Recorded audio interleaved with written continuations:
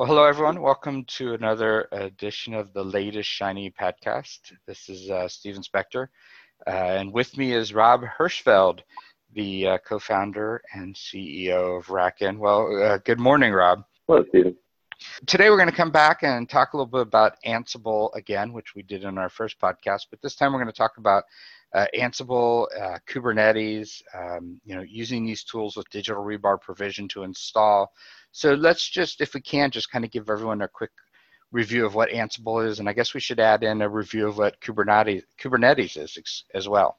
Oh, my goodness. How long do we have? We have an hour. Let's do this fast. No, we'll do very, very fast. So Ansbile is a, people cringe, DevOps tool. It's a configuration management orchestration tool. Basically, what it does is it takes existing servers from an inventory file, and it presses a configuration, usually by SSH, onto those servers. So it runs a series of steps that result in the servers being configured to match the inventory file. So fundamental infrastructure as code. It's remarkable compared to some of the other tools because it's very SSH focused. So you don't have an agent.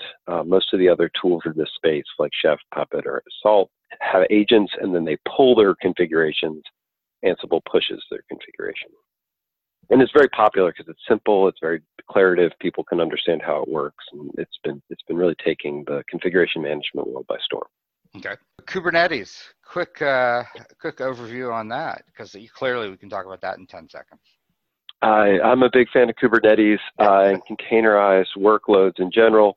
Kubernetes is a lot of things, but very simply, it's a container scheduler.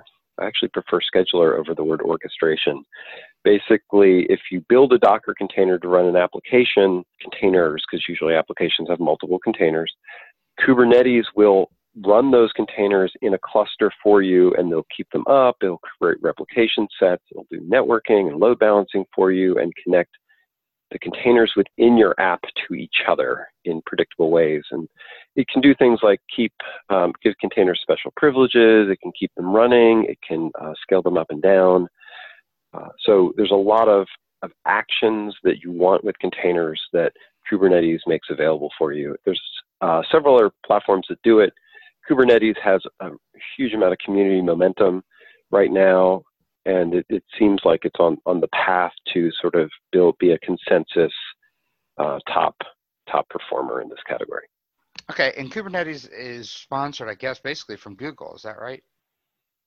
It was effectively a rewrite of Borg, which was their internal container scheduler. And so, they have almost half. They've been decreasing their share of contribution as more people come in, but they're the dominant player. Red Hat has really come into Kubernetes in a big way by using it to backend their OpenShift platform as a service product.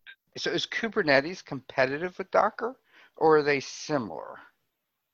Oh, Docker is a funny word in our space. Docker, the company, has a product, open source also, called Swarm. Mm-hmm. Swarm is competitive with Kubernetes. Those overlap. The Docker engine is used by both and several other things. So when people say Docker, lowercase d, they usually mean the container engine. And usually they use the tools on the client, which are Docker tools, to create Docker containers, small d, and push those into a container orchestration tool like Kubernetes or Docker Swarm. This is one of the reasons why they encourage companies who are doing a lot of open source, like what RackN does, to not confuse the open source project with your own corporate brand. So RackN solves this problem. This nice little aside. Digital Rebar is the open source project and brand, and it's very distinct from what RackN does as a commercial entity. And so as we bring out products, we don't call them Digital Rebar things. What we do is we work through a different process. We came to talk about installing all this stuff, and from my perspective, I've been on my PC. I just recently had to reinstall Windows, and I apologize to the Linux users, but unfortunately, corporations decide what operating systems we run. But I've been suffering enough just installing Windows. My impression is installing this stuff on servers at scale is not a simple thing. It's not as bad as people like to say it is.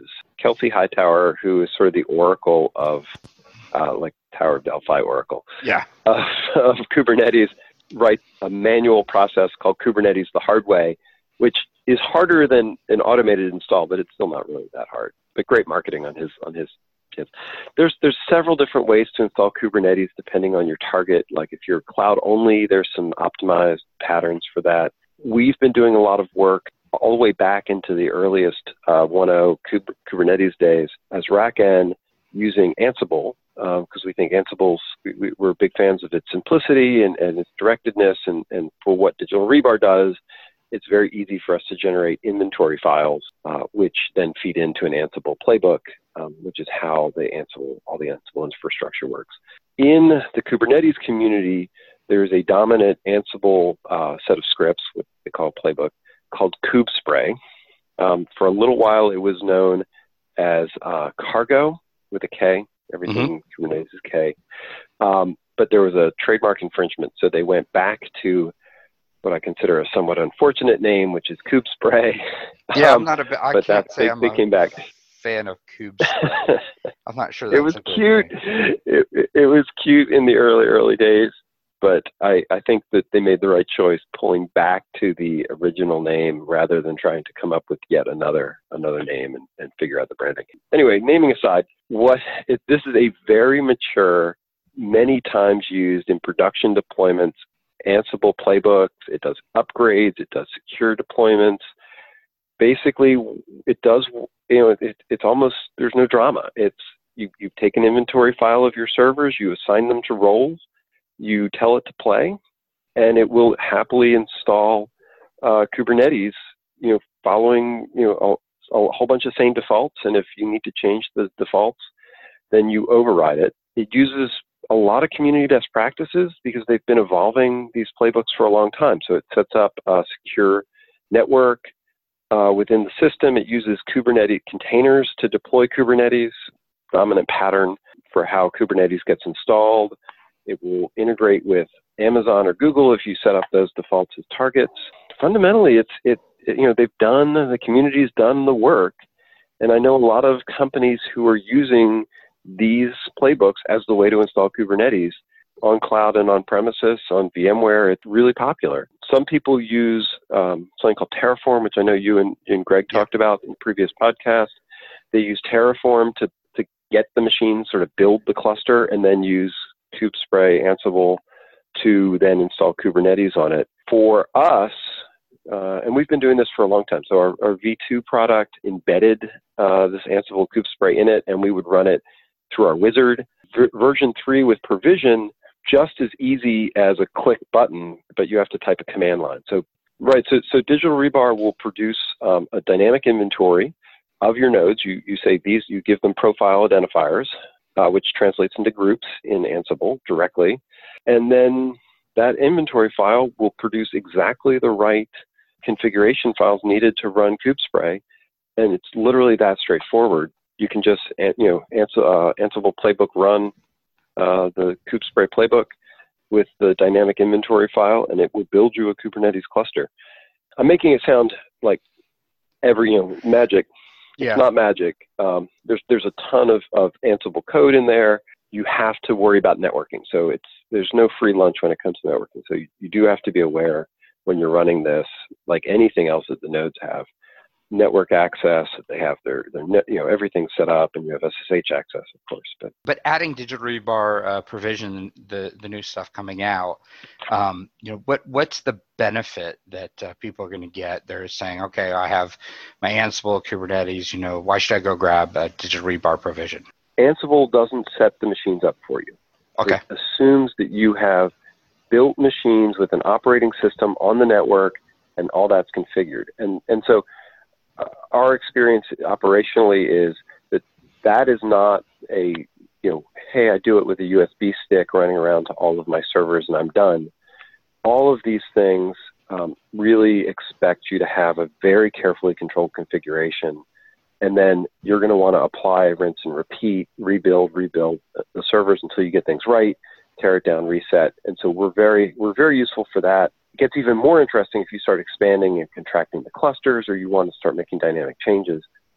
Those are ways that you can really move faster from how this works. So you could take out the Terraform piece that you're using and just apply it directly to your physical servers. Or if you're trying to build an edge data center, those are places where we provide exactly the inventory, and the edge, you could deploy exactly on the edge with minimal extra stuff. All going to come back to, can we eliminate complexity?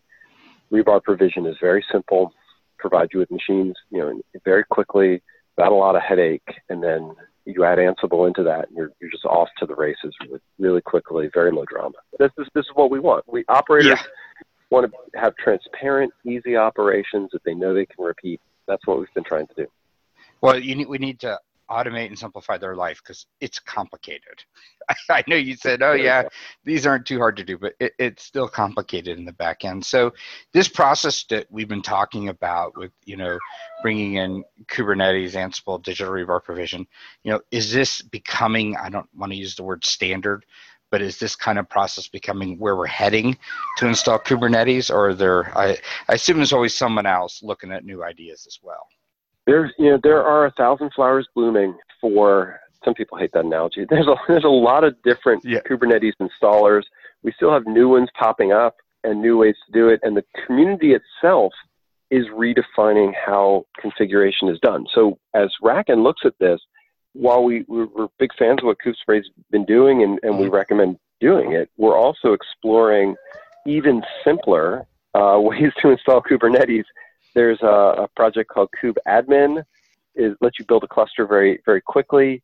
So that is a possible way that using some of the new 3.1 features, you could bring up nodes and you could run 2 or 3 KubeAdmin commands in the node without any configuration management, build the cluster, and then use some of the new things in the latest releases to bring workers online and have them automatically join the cluster in a trusted way, which would happen without any external configuration driver. Digital Rebar could provision a machine and go. This is a whole time. See, this is a whole time. It's a really exciting one. That would probably be a whole nother podcast we can talk about. Yeah, I think in a few weeks, I think we should definitely do another podcast talking about the new ideas and where all this is going. Again, if people are interested in getting Digital Rebar Provision to work on all this stuff, Rebar, I think it's rebar.digital. Is that right? Or did I say it wrong today? That's exactly right. That's our fancy top-level domain. Yeah. and the code is there, and Rob, you and Greg and some other community members are active out there, and there's tons of ways to talk to you. We encourage, especially enterprise user operators, looking at Kubespray, Ansbile, Terraform, all these solutions, trying to put it all together. And I think you offer some expertise, not just with Digital Rebar Provision, but in the whole space, and can really help people, figure out how to do all this, efficiently and as simple as possible. Well, Rob, thanks again talking today. We went a little bit further into Ansbile and Kubespray. I do look forward to learning more about these other Kubernetes installs, and hopefully we get some better names. I'd like Cargo. I'm not so sure I'm a big fan of Kubespray. To our listeners as well, listening in real time, next week out on the Digital Rebar Twitter handle at Digital Rebar, we're going to be naming the bear. For those of you who've seen the new mascot, he or she is quite cool. It's this little kind of metal bear. Is that how you describe it, Rob? Or that's a bare metal bear. Bare Metal Bear. So we're going to name the Bare Metal Bear. Probably Monday or Tuesday next week, we're going to send out a Twitter vote with a couple options. So if you're listening to this in real time next week, go out to Digital Rebar on Twitter and vote to help us name the bear. Rob, thanks again, and we look forward to talking next week about more simplified, complicated topics for operators trying to scale and work in this new, hybrid IT world, I guess is the way to look at it. Great way to say it. I'm looking forward to it too.